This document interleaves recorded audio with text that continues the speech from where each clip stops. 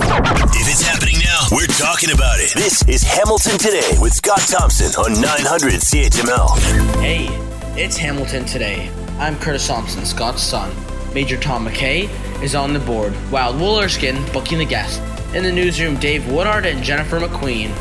Here's Scott Thompson.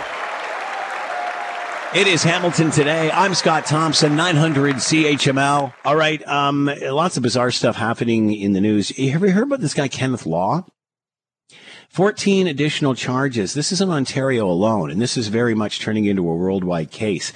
This guy's been sending substance to people who are trying to commit suicide, and it's basically some sort of substance that's used to preserve meat. I don't know, but at least that's what it's designed for.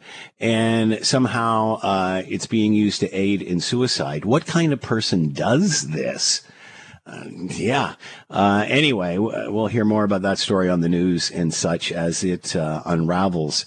Snoopy Hamilton Health Sciences employees given walking papers, including there's nurses in there. 400 records looked at for no reason, just being nosy Parkers. Wow. Is nothing sacred anymore? Hey! Look at this. Mr. Jones had a hernia. Nah, never mind. Anyway, too much time on your hands? I'm not sure, but people like that can't stay. Sorry, there is an ethical and a trust issue here. What else? Oh, the other big story is coming out post-secondary. As kids are heading back to school, kids are heading back to university, there is a post-secondary education housing crisis. Really? Now, why would that be? Would that be because, we have no housing to start with, plus more international students equals a shortage, Mr. Prime Minister? Who the hell is driving the school bus here? Like, honestly, talk about self-inflicted problems. But no, it's all about, people living in tents. Nobody realizes this affects every single corner of our population. It doesn't matter if you're rich or poor. It doesn't matter what class you're in. Doesn't matter how old you are. A housing shortage is a housing shortage. And obviously, it's going to affect the most needy in the greatest ways. So, again, how do you get here? You've got a government who their vision, their route to economic prosperity is to increase the size of the civil service and to bring in more immigration who will, I guess, vote for them. Nothing about building the houses to house them, any of that. It's insane, and it's socialism. And here we have a prime minister who has taken the once great Liberal Party that was always left of center, and he's drove it to the left. Everybody's talking about how extreme Pierre Poilievre is. Well, have you noticed that the center-left party has joined the NDP years ago? So you're getting a good dose of left socialism right now. Do you like it? Do you like how this feels? Just handing out money after a crisis, trying to hope the Band-Aids stop the bleeding, as opposed to actually doing something. And on that note, listen to this clip of the Prime Minister finally coming to the table. Hey, are you guys aware out there there's a housing shortage? Our Prime Minister just found out. But we see densification. We see proper partnerships with municipalities across provinces as being essential to do that. And we don't think that the only solution is to build on protected lands. No, but it gets the most headlines for a failing government, doesn't it? Look over here, something shiny. Oh, my goodness. It's nice of this guy to finally show up as things become crisis level to hand out our money to try to fix it. I don't get it. And he's talking about densification. Densification, my goodness, this was an issue that came up 10 years ago, which is one of the reasons we weren't building. Don't build out, build into the city. And then, of course, NIMBYism becomes a part of it because these neighborhoods weren't designed for that. So there is some infill to be done, but that is nowhere near a solution, as every expert who's been on this show has said over the last decade. So welcome to the conversation, Mr. Trudeau. But densification is one spoke in a very big wheel. a wheel that you've just realized is spinning. Welcome to the show. Welcome to the conversation, Mr. Prime Minister. My goodness. All right, I'll stop tap dancing. I get it. What else you got? Oh, another interesting point. Major Tom's on it, man. He's like, I got a giant hook there. All right, get him off. Let's start again. All right, so the government is going to ban, the Ontario government's going to ban celebrity from ads. Remember when they opened it up and said, okay, we can have gambling, online gambling, going to really open it up. And then Gretzky and all these people go on and they start, start selling gambling sites. And does anybody think that was right? No. And apparently, clearer heads have prevailed, and that stuff's going to stop in February. Just some of the stuff we're going to be talking about over the course of the show today. All right. Get ready for an incredible story. This is a feel-good story. When Jen Sharinga starts pedaling her recumbent bike in Spain, northern Spain, this September, her route will become part of a 10-year journey of perseverance since suffering a traumatic brain injury in 2013 when her car lost control and hit a tree head on. West Park Healthcare Center's neurological rehabilitation program played a significant part in getting Jen ready for this accomplishment. Post-accident, she also spent 3 months in Hamilton's Health Sciences as part of her recovery. To talk more about all of this and this incredible journey, which started with traumatic tragedy and to now this. Let's bring in Harold and Jeanette Sharinga, Jen's father and mother, and with us now. Harold and Jeanette, thanks so much for the time. Hope you're well. Yeah, doing well. Thanks for the chance to speak. So I'm just thinking of an outsider looking in and trying to digest this story and just thinking, holy smokes, this is an incredible feat. What's it been like for you as parents? And my goodness, I can't even imagine what you all went through, in 2013 and now to this point. What's that journey been like for you? You want to start? The first 3 years were really difficult. It was, hard to see progress, and we were discouraged, and Jen was discouraged. It wasn't until we brought her home and she became more comfortable, and we could sort of bring therapy into our house sort of on a daily basis that she started to get better mentally, spiritually, physically. And we just took off from there. It's just been an exciting journey, just following Jen, because she's the one that's really motivated and determined and just doesn't want to stop. So tell us about Jen. Sorry. Go ahead, Harold. Go ahead. Yeah, you mentioned Hamilton Health Sciences. That happened at about the 3-year point that we had a chance to go there. And we got introduced to the value of a community of, caregivers, but also fellow brain injury sufferers, and just the value of rehab. So when we took Jen home right after that, West Park was key to community service, but we turned the corner and started to just embrace living and embrace, working hard at rehab, even if the progress was slow. So you certainly did understand that there were results to be had, and that this was a turning point. Exactly. Yeah. Tell us about Jen and this journey and how she has got to where she has. Right. So I think at that 3-year turning point, we were aware that 3 key things contributed to her, wellness, just desire to live. And she's very motivated about this trip, but just about any chance to do rehab. But the 3 things were, we had a strong faith and supported by faith community, and that helped us to keep the faith. And then Hamilton and West Park and others, caregivers at home, all formed a community, and just remaining in community rather than doing this alone was key to persevering. And then we just really became convinced that constant exercise, constant rehab, even if it's passive, like she would be on a bike pedaling, but the bike was doing it by an automatic machine, even that got the whole core and the whole body working. And so rehab just was kind of magic in that it opened up chance to recover. Obviously, rehab is one thing, but the spirit is tremendously strong, and obviously she tapped into that. Yeah. Jen is very motivated, extremely hardworking, and she was always extremely outgoing, had, large community of friends, and just wanted to draw people together. So she's still doing that kind of thing now. She's really the same person. She's not able to speak and move her body the way she likes, but she's really the same great motivational person, motivated and motivating. And this trip, we got initially inspired by a movie called I'll Push You. Those were the pioneers. A guy, Justin, in a wheelchair, and his good friend pushed him on the whole Camino in a wheelchair. That inspired us, but that helped us set just a dream and a big goal, and that also motivates both us and Jen. So talk about the journey that's coming up. Right. We're going to take a team of 15 all in, 8 at any one time.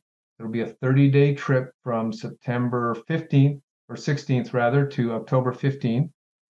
And we'll do about 300 kilometers of the total 800 kilometer journey. We want to experience each section. Like there's a part up front that's physically demanding, and then there's a part that's kind of mentally challenging because it's long days and long mileage.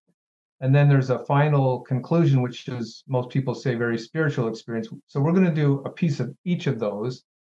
And so because it offers a rehab chance, like Jen will be on this recumbent bike, because it's known for building community, and it is a faith kind of walk, it kind of checked all the boxes for a great dream and a chance, for Jen to get out of her room after being at home for 8 years.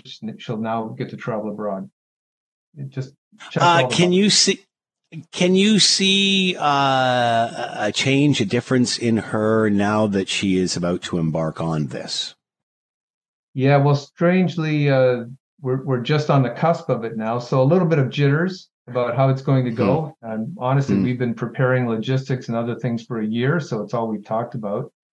So she was stoked the whole time, still is, but now that we're getting right down to it, we're just asking ourselves, have we taken care of everything, and can we do it? So a little bit of that. Wow, this is amazing. So how can we follow you? How can we follow the progress? Okay, well, we have a website. It's jenschuringa.com, JENSCHURINGA.com. And there's just some information about the kinds of things that we've experienced through this 10-year journey, and we'll be posting updates, and if people want to contribute, they can do that as well. And then it links to Instagram, so there's a few outlets. Right, yeah. jenschuringa.com to find out more. With us, Harold and Janet Schuringa, daughter Jen, about to embark on a journey through Spain after 10 years of perseverance and rehabilitation and a tragic car accident. An incredible story of the human spirit. Harold and Jeanette, congratulations and good luck with this journey. Yeah, Thanks so much.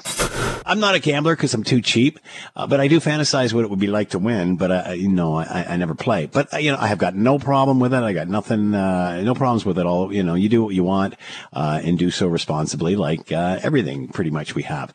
So, but when Ontario legalized whatever they legalized last year, it just went from nothing to pigs at the trough.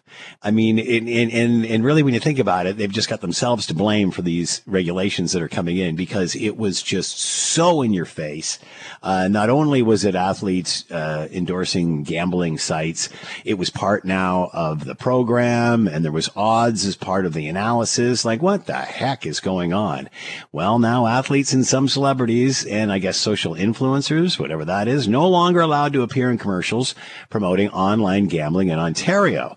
The new rules from the Alcohol and Gaming Commission of Ontario go into effect February of next year. Alyssa Freeman with us, PR pop culture expert. Alyssa PR, she is with us now. Alyssa, thanks for the time. Hope you're well. Yes, thank you for having me on, Scott. I'm sure you and I have talked about this before, way back when. It just went from nothing to everything. And I thought, oh my goodness, this is way over the top. What are your thoughts? Are you surprised here? No, in fact, I have been kind of distressed about the whole thing, even though I have a daughter, she's in her 20s. But yeah, I'll be watching a sports event or I'll be watching an event that would, probably have the demographic of, people who gamble or people who like sports or people who like, competitions. And I would think, you know what, there's something really, really wrong about this. I mean, like when you take your kids to a Dave and Buster's and, they're trying to win games and they're trying to get tickets and they're trying to turn it in for not money, but for, for a prize. I used to call that baby gambling. And, I think that was sort of, you had to go there in order to experience it. But, when you have ads to this nature with the reach that they're trying to get with these ads, they're spending a ton of money doing these ads in prime time when the whole demographic between, from 18 to 65 can watch. I was really disturbed about the normalization of gambling. It's like, hey, kids, I'm a basketball star. And if you want to really participate in this sport, well, go to, this site and, you can do online betting. And it just seemed, I just thought we're raising a whole generation that thinks that gambling is just a part of life and it's just a very integral part of sports, which it is not. It's interesting how, and I guess these new rules, many may debate whether they go far enough, but the rules say that celebrities, influencers, athletes have to get out of this. I think what I really noticed about it was, again, you want to buy a 30-second commercial and sell pizza or beer, whatever you want to do, knock your socks off.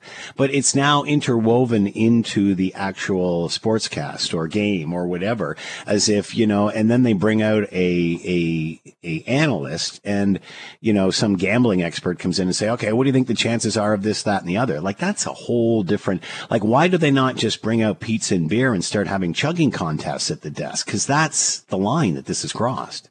Well, it certainly has. And I think that, when you look at, there was one stat given during the 2023 playoff series game when the Leafs were playing the Panthers. There was 8.5 minutes of advertisement. So you think 8.5 minutes, well, that's not very much. Well, yes, it is if it's in 15 and 30-second blocks. Secondly, what you mentioned about when you have a panel. So often what happens now is that these companies are sponsoring a section. Yeah. So if you watch Formula One racing, they have the DHL athlete of their driver of the day. Yeah. And DHL, they deliver things. They do it. They're supposed to do it quickly. Hasn't been my experience, but whatever. They're supposed to do it quickly. So it makes sense that they sponsor this part of the race. But here you have when a gambling entity is sponsoring that part of the segment. So what do we see on screen? We see a commentator. We see the logos. We see the chat about, what do you think the odds are? And let's be clear that none of that is organic, Scott. Obviously, the logo placement is not organic, but the chat is not either. And that's what we call advertorial. So advertorial often happens, when you buy a segment and you create sort of editorial around it. It used to be relegated to newspapers and it used to have a column that would say sponsored by. So yes, you can see that perhaps subliminally that the segment is sponsored, but the chit chat is such and it's interwoven with the rest of the analyses that it sounds like it's just part of the game. It sounds like it's just really just part of the segment. So it's become so insidious that you honestly can't even see that there's a blurred line anymore. And that is really what is the most dangerous. Again, exactly as you said. I mean, this is beyond a banner ad. Like, let's just put a bucket of chicken at the desk and they can all eat it and tell us their thoughts about how each piece tastes, because that's exactly what this is. Has this gone far enough? What they've done is they've banned celebrities. This comes into effect in next February, and athletes and such. So the guy from Breaking Bad is gone. Gretzky's gone. But does it go far enough to actually take those segments out of the show? Again, you want to buy an ad for something, knock your socks off, but don't bring it in as part of the game. Whenever we see some sort of new policy or legislation come down, Scott, do we ever see it go to the nth degree? No, it's always done in baby steps. So they have, there's stakeholders and there's lobbyists. There's all sorts of people involved whenever something like this comes down the pike. So what they do is they kind of tier it. So in this case, they've said, okay, no more athletes can espouse the benefits of gambling at any time in any ad whatsoever. So does it go far enough? No, it doesn't, but it's a first step. So this is tended to mollify those groups that have been very active in advocating against gambling ads featuring celebrities.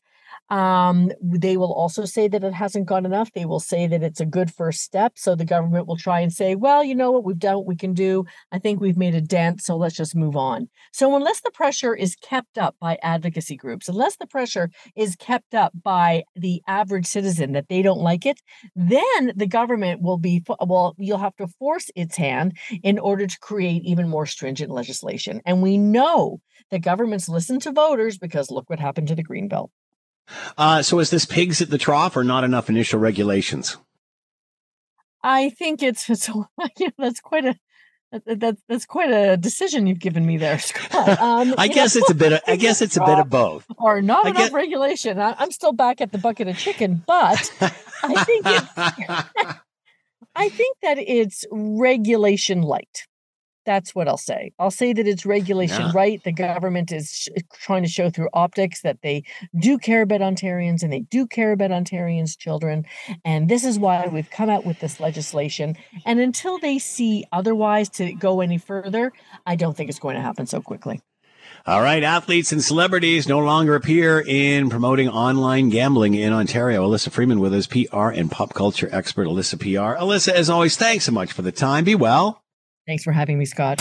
All right. In a statement today, Premier Ford said he recently learned the 2 sites in Ajax selected as part of the Greenbelt land swap agreement with the province had been put up for sale. He said at no point was the intention to disclose to the government facilitator during the discussions. In other words, it's not to flip, it's to build homes on. Where is this going? Let's bring in Colin DeMello, Global News Queen's Park Bureau Chief, and here now. Colin, thanks for the time. Hope you're well. Hey, good afternoon. Thank you for having me. So, Colin, where is this story now? What's the update? Well, I can tell you a lot of the reporters at Queen's Park's heads have been spinning all day trying to figure out exactly what's been going on here. In order to kind of tell you where we're at now, I want to take you back to 2018. So in 2018, the premier had said, look, you know, he heard people loud and clear that he is not going to touch the Greenbelt. And the premier gets elected in June of 2018. And just 11 days later, a foreign-owned company, a numbered company, we don't have their names, decided to purchase this piece of property in Ajax for $15 million, $15.8 million to be exact. And at that time, they couldn't do anything with it. It was historically agricultural land. There's some properties on this land that the town of Ajax wanted to turn into heritage properties. But beyond that, they couldn't do anything with it because it was squarely within the Greenbelt. Now in 2022, all of a sudden, this land is removed from the Greenbelt with the expectation that it's going to be used to build housing. Well, the owners of that land, through a representative, told Global News, they're not developers. They don't know how to develop housing. So they started to try to connect with developers or their representatives to try to figure out, how do we fulfill this goal that's been given to us by the Ontario government to build housing on this land? So as part of this process, their real estate agents say, they're trying to figure out how much the land is actually worth. Clearly, it's going to be worth more than $15 million because now you can build on it. If you build 15 homes, that in and of itself could be worth more than $15 million, right? So they're now trying to figure out how much this land is worth. And so they decide they're going to put the land up for sale. They've taken drone videos of this thing. They've done some environmental assessments. They're doing all of these steps to put the land up for sale. But their real estate agents say their goal is not necessarily to sell the land. It's just to figure out what the value of the land is so they know what their investment has risen to, so that when the development actually goes in, they know what their stake of the equity is. If you're just as confused as I am, I get it, because this is quite a convoluted situation. But at the heart of it, the premier says, if they sell this land, they're going to put this land back into the Greenbelt. And if the premier opens that door of reverting lands back into the Greenbelt, you can very quickly see where this is going to go, because those calls to reverse those decisions will only continue to grow. If we're to believe the person who owns, or the development, or the number company that owns this land, that they're just doing this to find what the value of the land is worth, and that they don't build homes, why would they have purchased the land in the first place? Because obviously with a greenbelt designation, its value is limited. Well, that is a central question, right? I mean, you could simply ask, why does anybody do anything? But in this case, right, like, why would you purchase land for $15 million? This is no small sum of money. And it is a, prime real estate, right? It is kind of nestled right by the 401 and by Kingston Road. According to some of the descriptions on the real estate listing itself, they talk about all of the amenities that are very close by, things like golf courses or other big townhouse developments. It talks about how there's nearby a couple of car dealerships, a Walmart, a Home Depot, Costco, LCBO, Starbucks. So clearly in this listing, they're trying to sell somebody on the fact that this is a very prized piece of land that you can now build on. But the government is saying, if you choose to sell this land, because this is not about flipping land, it's about, building on the land, they're going to put this back into the greenbelt. We have to see, I guess, what will happen in the days to come, but they were set to take bids on this land on September 15th or September 14th. So they're expecting submissions for people who are interested in this land by September 14th. So we'll see what happens after then, if they choose to sell it or if they choose to keep it. If they choose to sell it, I guess we know what that outcome is going to be. It's going to be back into the greenbelt, according to the premier. So the current owner is not interested in building homes at all on this, or even contracting. Well, no, it's not that they're not others. interested in building homes. Is that they're not a developer. I mean, look, if you owned a big piece of land, and you're not a developer, I'm not a developer, right? I wouldn't know how to do it. And so what they're saying is they're trying to enlist the help of developers, but they need to know what the land is valued at in order to enter into any kind of joint venture with the developer, right? I guess what they're trying to figure out is what Colin, that sounds harmless. So who do you believe here? Because I don't know about that. But it also goes to kind of show you just how shadowy this entire process has been, right? I mean, the government says they took out these lands to build 50,000 homes. So one would have thought that the government would have entered into some kind of agreement with the people who own these lands.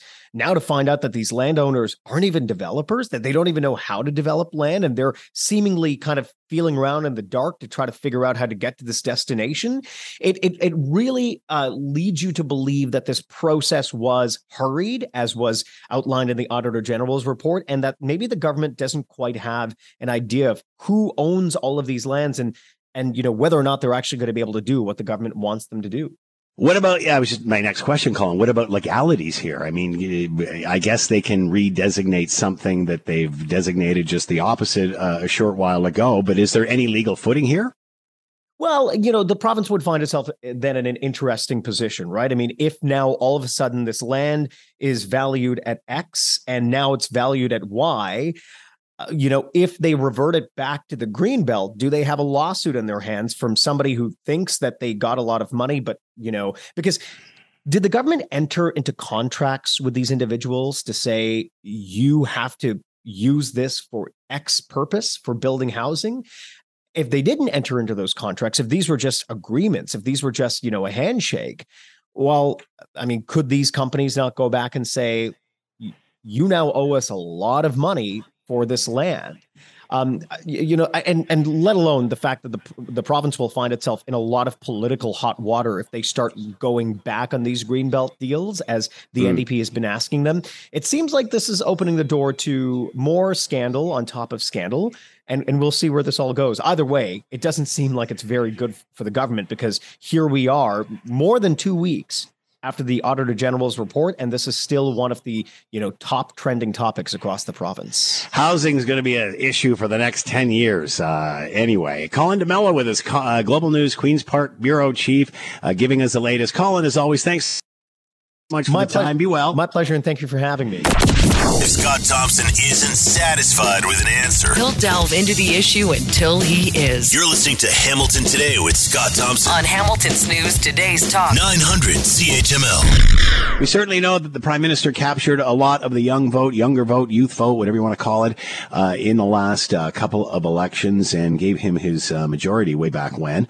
But however, has been dropping in pretty much every single demographic across every region, and in some is behind the NDP in third place. So the Prime Minister is meeting with his Youth Advisory Committee, which was just set up in February, in order to get hip to what the kids are concerned about and the plan, the policies accordingly. Let's bring in Peter Gray, Professor of Political Science, McMaster University. He is here now. Peter, thanks for the time. Hope you're well.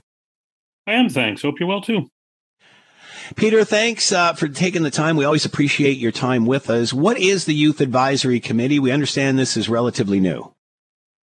Well, it's new in that every year a new one is appointed. But since, I think, 2016, there's been a new one every year. And so it takes young people can apply between, I think, the ages of 16 and 24 to sit on this council. I think the first time out, back when Trudeau was maybe more popular with young people, they had something like 10,000 applications for, 15 or 16 spots on the committee.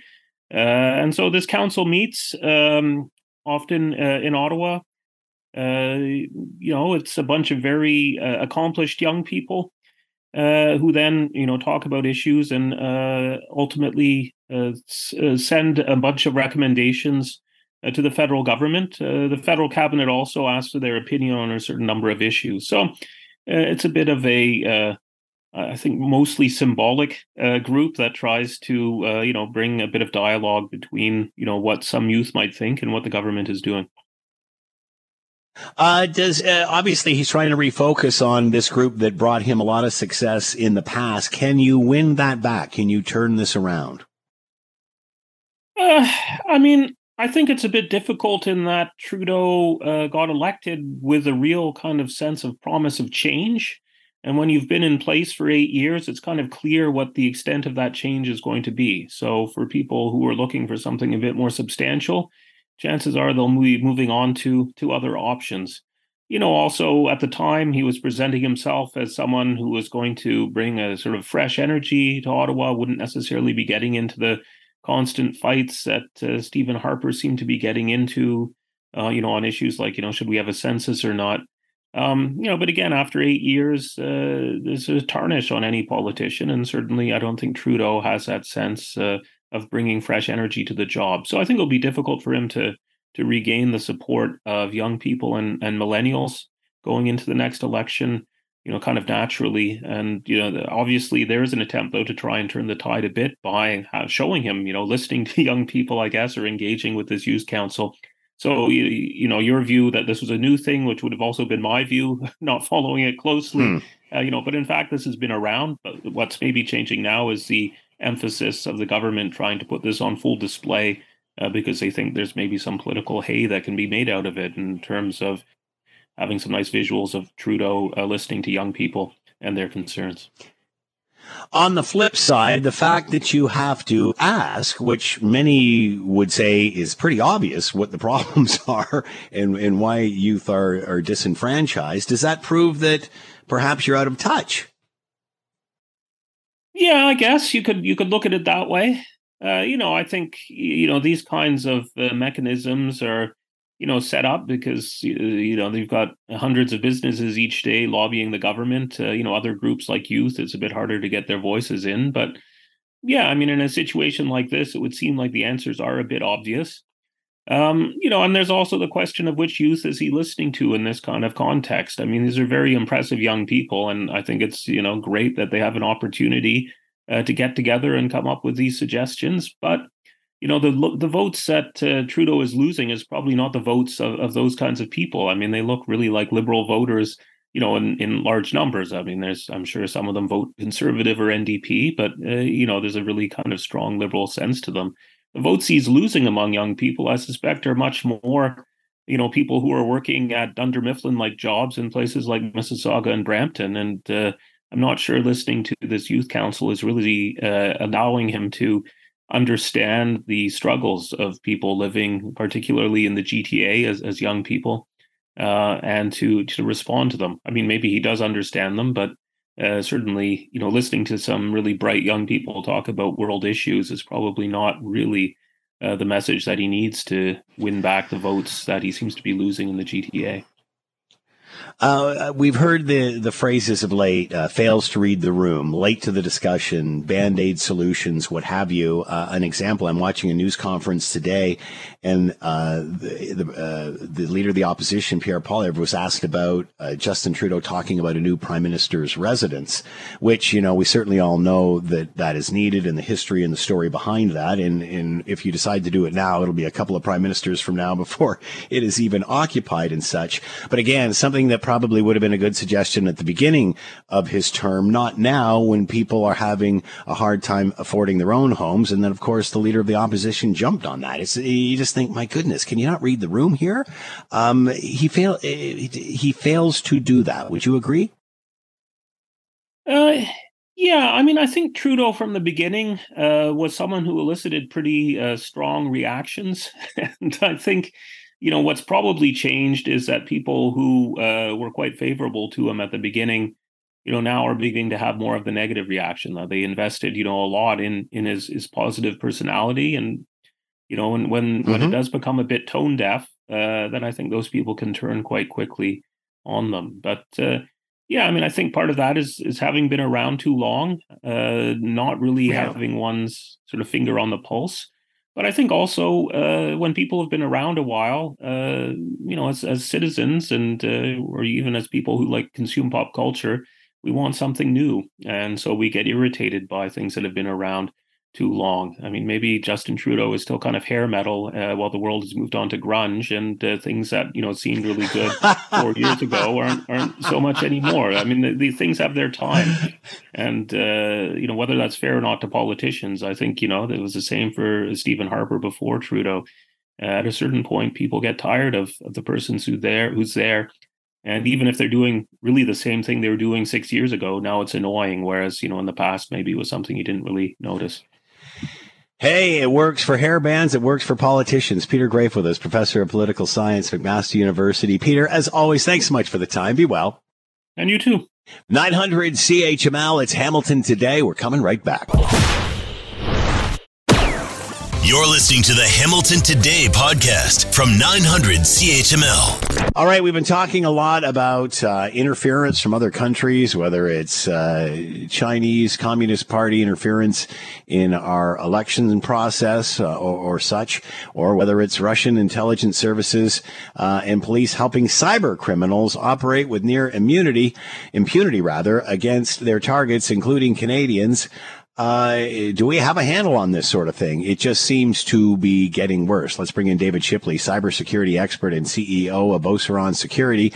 And here now, David, thanks for the time. Hope you're well. Thanks for the opportunity to be here.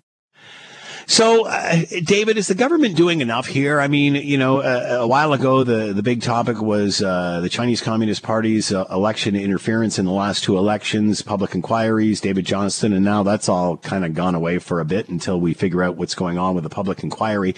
Is the government just as uninterested in Russian cyber attacks against us as it is something like this? It seems like we're kind of dropping the ball here. Well, yeah, I would say this. There's a difference between the government in terms of the federal government and the folks working day to day trying to protect Canadian interests and the political class, and the folks who are the day to day public servants are raising the red flag. They're blowing the trumpet. They're signaling the alarm that things are going to get worse. And I don't think the political class in this country cares. I don't think they care about national security writ large. See foreign interference as just one example, the languishing of the Canadian forces as another. But on cyber, what constitutes an urgent priority in Ottawa is maybe we get a law that's been overdue for 10 years passed by the end of this year, and maybe it comes into a force in some time in the next 2 to 3 years. Meanwhile, we're engaged in actively, publicly, and vocally supporting Ukraine, which from my perspective is the right thing to do. But we're picking the fight with the Russians, who have have no compunction about punching us back. And we've been sticking our jaw out there, and we've got a glass jaw, and it's going to hurt when that punch lands. Why are we turning a blind eye to this? I mean, because sooner or later it does come back to bite you. Is it just convenience? Well, what is it? Well, I would say that, for this particular government, holding their attention on any given issue is extraordinarily difficult. I think it's incumbent that Canadians in particular are talking about this as important to them as the pocketbook issues like inflation, the housing crisis, and other things, because they're not. Governments pay attention to what voters care about. And voters, I think, for too long have assumed that government has its house in order on national security, and the house is on fire. Russia, biggest culprit here, or just one of many? Well, Russia is the single largest culprit. We also have Iran coming up quickly, and North Korea to sort of round out the axis of nerd evil. And, in this case, the Russians have a cash crunch. Obviously, their economy is taking a pounding from sanctions. So criminal gangs are bringing in hundreds of millions of dollars a month in much needed, ill-gotten currency from these ransomware attacks. So that's a win to the Russian state. Not only that, but it causes untold havoc to Canadian interests. The ongoing cleanup at Suncor, on top of the crippling of Chapters, which cost tens of millions, and the absolute chaos at Sobeys, which has cost north of $50 million. These are direct costs that aren't absorbed by the shareholders of these companies. These costs eventually get passed down to Canadians and are part of the inflation crisis that we're dealing with. Nerd evil. Wow, that's a great term. And the government's, they're a part of this. So in other words, they're getting a kickback from it. It's not like they're doing anything to stop this and, if anything, encourage it. Absolutely. In fact, we have leaks from some of the gangs like Conti, which clearly showed that there are times where the government in Russia, for plausible deniability purposes, will actively engage these third-party criminal gangs to carry out its foreign policy aims, whether it's finding out information about activists or others, or disrupting industries that are critical to its opponents. In the case of U.S. intelligence that was leaked earlier this year, we know that a Russian D-team criminal group of hackers, not even the A-team, the D-team, managed to get into a Canadian pipeline that was improperly exposed to the internet, could have caused a physical incident with that, and reported back to an FSB handler who initially said, go make it go boom, before the census came back and said, don't do anything for now. Wow. It seems that the government takes the position, hey, this is going on everywhere. It happens everywhere. It's been happening for years. It happens, like it's nothing new here. So therefore, nothing needs to be done. What can they do, the government, in order to actually have an impact on this? Well, actually, they've got broad support from critical infrastructure providers in industry and others to get these critical infrastructure laws passed so that we all can work better together, that there are clear incentives to shareholders and boards and company executives at the need to invest in security, with some tweaks to things like, some of their overreach on the secrecy side, or overly burdensome penalties that need some due diligence defenses. So they've got buy-in to get it done. What we need to do is actually see the political process in Ottawa, go back to work. I don't care if you're working remotely or if you're showing up in Parliament, but pass some laws, man, and get moving on this, because we're in the middle of the second Cold War. We're going to get slapped around pretty hard, and it's not going to be the politicians in Ottawa that suffer. It's going to be everyday Canadians through higher prices or, God forbid, disruptions of critical infrastructure in the middle of winter. Is this all about generating revenue for Russia? Oh, it's about generating revenue. Don't get me wrong. Putin loves to see when his opponents are suffering economically. Yeah. So, when Canada's largest oil and gas company, Suncor, is going to have a very bad quarter and losses to it, that's to Russia's gain. And it hurts the Canadian economy. Putin can't launch missiles at us because, that kicks off World War III. So he punches us where he can. He embarrasses politicians. They use disinformation to crank up Freedom Convoy 3 or Freedom Convoy 4. And then they hit us economically, which is, below the belt line where people don't see, but we all feel it. Do we do this in other countries? Do we do it back? Or is it not about doing it back? He's just putting up a defense so it doesn't happen to us. Well, I mean, the communication security establishment did get the mandate to hack back, and they have been working with allies to actively do operations to ruin infrastructure. In fact, today, the United States just pulled off the single largest counterattack against criminal infrastructure, a piece of malware called QuackBot, which has been used in various incarnations for the better part of a decade. Had infected 700,000 computers around the world and was used to send things out like phishing emails. The FBI got judicial permission and used it for the largest operation of its kind and removed the malware from 700,000 computers that people didn't even know was there and significantly raised the cost to Russian cybercriminal gangs. That's a huge win. And we are helping with that, but we need to do more of it. David Shipley with a win. Cybersecurity expert, CEO of Oseron Security, Russian intelligence services and their police helping cyber criminals operate here in Canada and other countries. And we just seem to watch it happen. David, as always, thanks for the time. Interesting discussion. Be well. You too. Take care and stay safe. This is kind of bizarre considering where Canada is right now and housing crisis and affordability crisis and what have you, that our environment minister is in China. And the headline says, Beijing propaganda arm warns Guilbeault against condescending to China in climate meetings. Even before the meetings start, they're giving us our marching orders.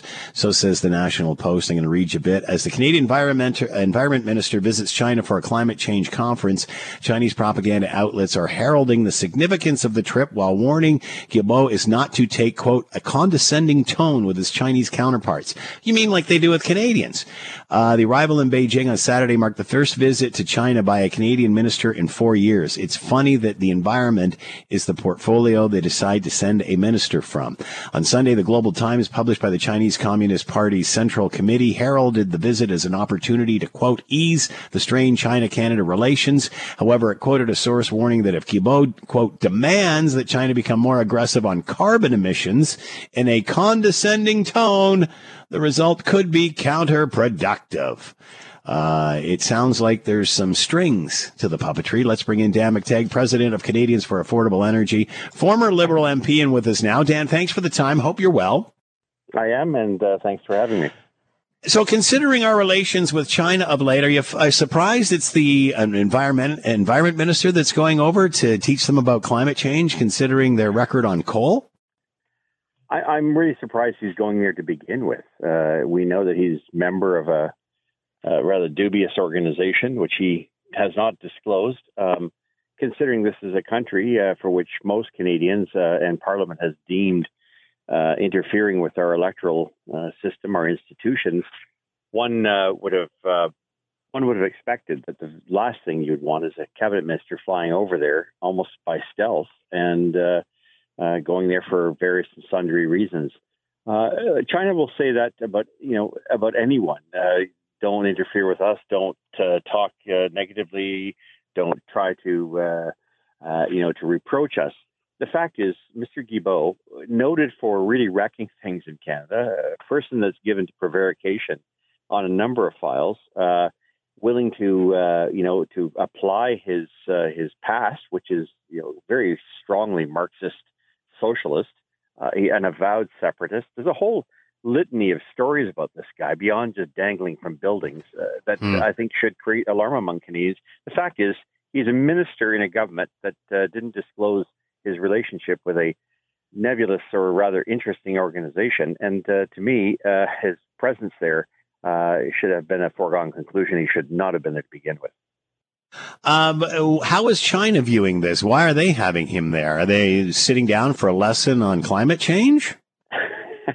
I'm sure they're going to listen to Mr. Guilbeault. No, he's too busy trying to tell a clean country like Canada what to do. But of course, a country that nevertheless is selling a lot of coal to that part of the world, China and India, but refuses because apparently there's no business case for natural gas and LNG. Of course, the United States knows that's not the case. Just signed a $150 billion deal with Germany. That'll be the same deal that Germany wanted Canada to at least consider, given it had at one point 18 projects in the hopper. But I digress. Opportunities have been lost, and I just want to make it really clear to people that when you lose that kind of potential economic investment because you're too woke, because you think Canada's the bad actor here, when other countries really don't give a darn, it means thousands of people will not get the social programs they need, the pensions that they need, the hospitals paid for that they need. $150 billion in economic activity every year would certainly boost the Canadian economy by about 8%. And that's an opportunity lost. Of course, the Prime Minister said there's no business case. And we have his, we have his environment minister who's too busy trying to tick off provinces and tell them what they ought to be doing as far as getting rid of natural gas. By the way, Alberta had a very interesting level 3 alert last night. It means their wind power failed. There was no wind. Temperatures went up. And had it not been for natural gas, the thing that Stéphane Guilbeault wants to get rid of, Alberta would have been left pretty much in the dark for a good part of this morning. We certainly know, if you know anything about climate change in China, they are the biggest, if not one of the biggest villains in this discussion for their use of coal, as you said. Do you think that the environment minister is going to try to build a strong case for Canadian liquid natural gas to China? I mean, what does the Prime Minister hope to accomplish by this, other than smoke and mirrors? Well, it's kind of hard to say you're going to do anything when you've already said no. You're not going to build it, and it takes a long time for it to get there. We have one project, but of course, militants have made darn sure that it at every stage the Coastal GasLink doesn't get through. These are the same fanatics and activists that Mr. Guilbeault and company herald from. Equiterre, Greenpeace, take your pick. It's a garden variety of folks that basically have been very successful at hog-tying Canadian energy. So I think it'd be a bit of a joke to go to and you'd be pretending to the Chinese government that you have any interest in getting Canadian energy to them other than coal, because of course you've pretty much scuppered any opportunity for us to get those much needed products out there. We're not talking about a country that doesn't have it. Canada has the third largest provable reserves of oil in the world, the sixth largest natural gas. That trumps us well over places like Russia, Oman, Qatar. Do we send China coal, Dan? Yes, we do, tons. We have the largest coal export out of Vancouver, the Port of Vancouver.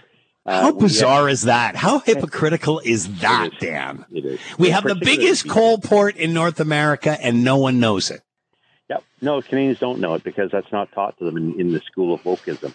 We're told that Canada's a bad country, that natural gas is not good, that we do bad things for the environment, and we don't bother telling them that we have a coal pit. So we have a coal deal with China, but we don't have a natural gas deal with Europe. No. Where does that stand?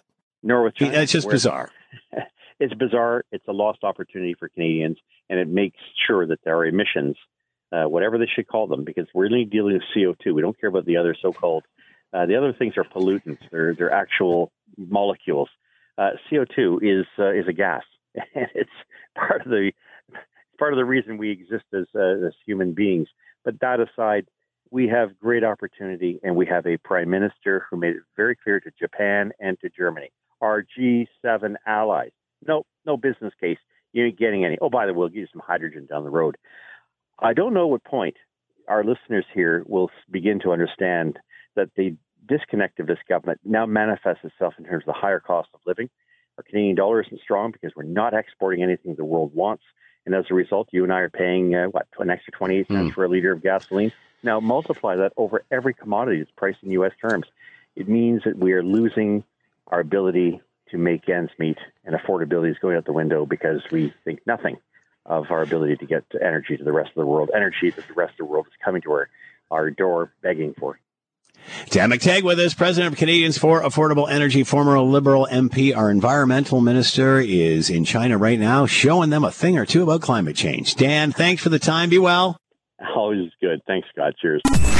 When there's an issue, Scott is all in on getting to the heart of it. This is Hamilton Hamilton Today with Scott Thompson on Hamilton's News Today's Talk 900 CHML. Let's talk about Greenbelt and the housing crisis. The idea of the Greenbelt comes from the United Kingdom and I guess has to be continually managed. And if we do not need to build on the Greenbelt, we've had many experts saying we got 20 to 40 years of housing between the Greenbelt, the White Belts, and in urban boundaries, then why are those areas, those alternative lands other than the Greenbelt, why have they not been developed? Could it be that the same people that are stopping expansion in the Greenbelt or looking for a debate there are the same ones that don't want you building anywhere unless it's a high rise in an infield development? What are the options out there, and should we not be combining all of them to tackle the growing crisis, whether it's housing, healthcare, the environment, what have you? Let's bring in Murtaza Haider, professor of data science, real estate management, Toronto Metropolitan University, and here now. Murtaza, thank you for the time. I hope you're doing well. I am doing well, and I hope you're doing well too. So far, so good. So how do we manage the Greenbelt forget about even the debates that are happening today? How do we manage this moving forward with this ongoing crisis? Because this housing crisis, it's taken many, many years to create and will take many years to solve. How do we balance this moving forward? It's a big challenge. I mean, we are in a state of impossible urbanism. We cannot build where land is already developed, sort of, the so-called brownfield development or infield development. And then all the greenfield and the greenbelt is off limits. So people are not letting you build in their backyards. Environmentalists are not letting us build in the Greenbelt, and the population of Canada just increased by 1 million plus in last year. So it is an impossible gridlock that we are forcing ourselves into. I think this is deliberate self-harm because the population is increasing and the housing stock is not increasing at the same pace. And despite the commitments and realizations by the three tiers of government, especially the province and the feds, that we need millions more homes. CMHC estimates 3.5 million homes in addition to business as usual in the next 8 to 10 years. And Ontario is planning to build 1.5 million. But the needle is not moving at all because you can't build. So the question is what to do. I think what has happened recently is that this Greenbelt and the Minister of Housing staff or Chief of Staff issue has complicated the matters further. Yeah. And the reason I say this is because now people think that Greenbelt is definitely we can't touch and look at what was going on and there's so much hanky-panky. So let's try to build elsewhere because you know what people say, there's enough land available to be built. We don't have to touch the Greenbelt. And I ask them, if that's the case, if there's been enough land available, then why we have not built enough housing? Yes. If there's been enough, it's a simple thing to ask. If there's enough land, we have zoned it for development and it's available. And then, so the question is, what is stopping it? Because the prices are rising, housing prices. So if I'm a builder and I see if I'm holding on land and I see the prices of housing rising, it is in my interest to build because the product that I'm creating would be more profitable. So there's something fundamentally missing in it. I think the builders don't know what the planners think, and the planners don't know what the builders face, and we have to do something about it. So what is the answer here? Because again, the big question is, and to me, the whole Greenbelt discussion has brought this to the forefront. And it seems to me the same people who don't want building on the Greenbelt or because of an urban sprawl are they don't want to build anywhere. So we've got these alternative lands, but nobody's built on them either. And nobody is explaining why other than to blame developers, which I find incredibly hilarious because at the end of the day, it's the governments that make the rules and regulations for them to follow. So why have we not built on that alternative land? Yes. So I make 2 points here. One is that we are at the mercy of bananas, to build absolutely nothing anywhere near anything, the BANANAS, bananas, build absolutely nothing. So that's where we are. But the bottom line is look at the concept of Greenbelt. And I say this, that it originated in England because they had been putting these Greenbelts much long before we did. And guess what? In the August 17th issue of The Economist magazine, they have finally said that the green belts are choking the economy.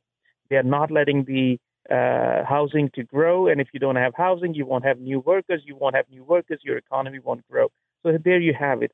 I mean, it's kind of sort of blasphemous to even suggest that. But I hope that people will pick up the Economist issue on August 17th and read the arguments they are making about the green belts near and around Oxford and London and other cities. The second point I would like to make is that building housing, and especially affordable housing, would be a tremendous challenge, a big challenge in places like Toronto, where land values are so high. And I think what we need to do is leapfrog beyond the green belt and look at cities where land values are cheaper and will be cheaper to construct. And these are places like Stratford, Ontario, or Kingston, Ontario, or Guelph, Ontario. I think it's time to now think of these towns to grow. And why can't we think of Stratford being a town of 500,000 in the next 10 or 15 years? And the biggest reason for this would be that land values are much cheaper there relative to the land values in central Toronto or downtown Toronto. And that's the only way forward, because land is one of the most expensive components of building. And if you continue to try building housing on the most expensive land parcels, the end product wouldn't be affordable. And to think, Murtaza, for you saying or offering your opinion and saying that some may think of it as blasphemous, that just shows you where and how this discussion has gone to the extremes. And it's great to hear you shining a little common sense on it. Murtaza Haider, Professor, Data Science, Real Estate Management, Toronto Metropolitan University. We'll chat again. Thanks so much for the time. Be well. Thank you. Take care. A recent poll commissioned by the Association for Canadian Studies found that half of Canadians felt that they were more successful than their parents, but roughly almost the same amount, just under 50%, also believed that upcoming generations would attain lower levels of economic success. The millennials do not feel that they're going to do as well as the baby boomers, and the baby boomers seem to think so, says the president and CEO of the Association for Canadian Studies. Is this doomerism or reality? Let's bring in Michael Veal, Professor Economics, McMaster University, Academic Director, Stats Canada Research Data Center, and here now. Michael, thanks for the time. Hope you're well. Yes, I am. Hope you are too. So far, so good. Thanks, Michael. Is it just a given that this generation will have less economic success than their parents? No, if I were guessing, and of course this is just a very, very much a guess on an age-old question, I would guess that they would continue to be better off. I mean, for one thing, we've had a long-term trend towards longer life expectancy and longer working life expectancy and longer healthy life expectancy. And there's no reason to suspect that won't continue. There's all these developments in technology that this generation will benefit from. So I don't think so. But on the other hand, I think what the answer reflects is to some extent a feeling of pessimism that has probably been worsened by two major recent events. And that's first the pandemic. And there's going to be a sense in which we're going to be paying off that for some time. And also the Russian invasion, because that also changed a kind of a long-term trend towards peace, towards having to spend less money on military. Now those things are going the wrong direction for us. So the world continues and does advance despite the economics. Sure. And I think that obviously there's concerns. There have always been concerns, and people worrying about environmental things. Perhaps our society is becoming more polarized, even as in some sense it becomes more inclusive. But I think also this poll probably reflects other shorter term concerns, for example, problems with housing. Is it unreasonable to think that each generation should progress beyond the one before it? I think that is something that is probably a shared ethic, and I think it's achievable. But of course, we are talking about a relatively narrow window, and we're talking about Canada, which is a prosperous country. It's certainly not been true across the world. So it's a challenge for us, but I do believe that most people think that that's one of the things that our society should be striving for. You bring up an interesting point, and I remember having this discussion with my late mother who lived through the Second World War, and being a young person and saying, we are so much more lucky than you. We didn't have to go through for this. And then, of course, here I am, a middle-aged and older guy, and now gone through a pandemic and what we're going through now. It's like each generation has its thing, no matter, and you really can't compare one to the other, can you? I don't think so. But I think in terms of this somewhat shift towards pessimism that this poll, among others, has identified, I do think it probably has to do with some fairly serious short-term problems that we are not addressing well as a society, and one of them is housing, one of them is government debt, one of them is inflation. You talked about housing, and it seemed that this has come out of nowhere, although we have been talking about this for 5, 10, 15 years prior to the pandemic. Obviously, if you don't build, there's going to be a shortage. I heard a pundit say this is going to be, or this is the hot button issue of the day. Will this not continue to be a hot button issue just simply because it took years to create? It's going to take years to get out of this. We're going to have this problem for a while, are we not? I think so. I think we've really put ourselves in a bad situation. One easy way to think about it is we have about the same number of housing starts that we had 30 years ago for a country that's almost twice as large. It's really unfortunate that we've got ourselves here, and then a couple of recent things have aggravated the problem. But it's not going to have a quick solution, and I actually think this is what's going to turn out badly in the short term for us. That this is something that we're going to prove to be very thorny. This is the first, this last provincial election, I remember saying it's the first in my time I've ever heard all 4 major political parties all say that they're going to build a million plus homes. Are you surprised that this has come to a head the way it has? And all of a sudden, like literally, within months, this has become a major issue, although we have seen it been brewing for a while. Are you surprised that it's come to a head like this? I think it's about time. I guess at least it's finally up to the top of the agenda. It's one of those cases where economists like market solutions, but a market solution will never be perfect for housing. Housing has to involve many more social dimensions, including the political and the social ones. And so it's not something that we can just say, let the market solve it. But on the other hand, we can't prevent the market from doing its part in solving it. And I think that's a place where we are that's just really difficult for us to come to grips with. And I think that now you're hearing people talk about, oh, well, we kind of solved this problem after World War II with the great burst in housing then. But I think we have to see that now the problem is actually more challenging, that we don't have the number of supports in place to be able to build that number of houses in that kind of time. It also seems that, especially with the Greenbelt debate, that, once something's set in stone, it stays there. But these things have to continually evolve. Times change. We have to revamp master plans, do we not? Yeah, I don't know about the Greenbelt because, maybe there are ways to build more on existing land. What I still see so far is, well, it has now come to the top of the political agenda. We haven't seen a lot in terms of firm plans. And I think that even if one says, okay, the Greenbelt is no longer inviolate, I think we should recognize that could be at best a very small part of the total solution. Good point. Will there be a generation here that can't afford a home? That's our fear, isn't it? And of course, it influences all sorts of other decisions that people make if they don't have their own home.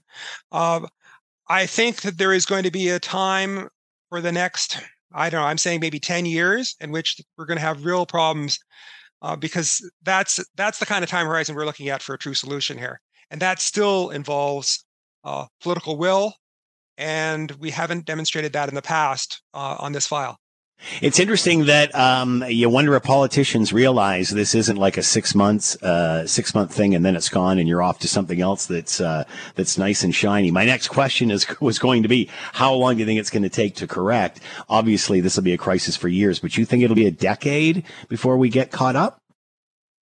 Well, if you just look at the numbers and if you say, even if we doubled the number of houses that are being built or the number of homes that are being built in Canada, 10 years actually doesn't quite do it. So it's a long-term problem. I do think that, of course, there's some immediate short-term things have to be done on shelters and so on. Yeah. but those are no more bad. All right. Another fascinating discussion with Michael Veal, Professor of Economics at McMaster University, Academic Director, Stats Canada Research Data Center, a self-inflicted problem because of politicians who have spent the last 5, 10, 15, 20 years not doing anything. And we've had 20 years of a Liberal government prior to the pandemic and then 8 years during. And we are where we are. And you can point fingers and you can say whatever you want to say, but if you don't build, it will equal a shortage, and that's where we are. Get ready. Building will be the word for the next decade. Thanks for listening to the Hamilton Today podcast. You can listen to the show live weekday afternoons from 3 to 6 on 900 CHML and online at 900CHML.com. That's it for us. Thanks for listening. As always, we leave it to you, the tax-paying customer, to have the last word. This one via text.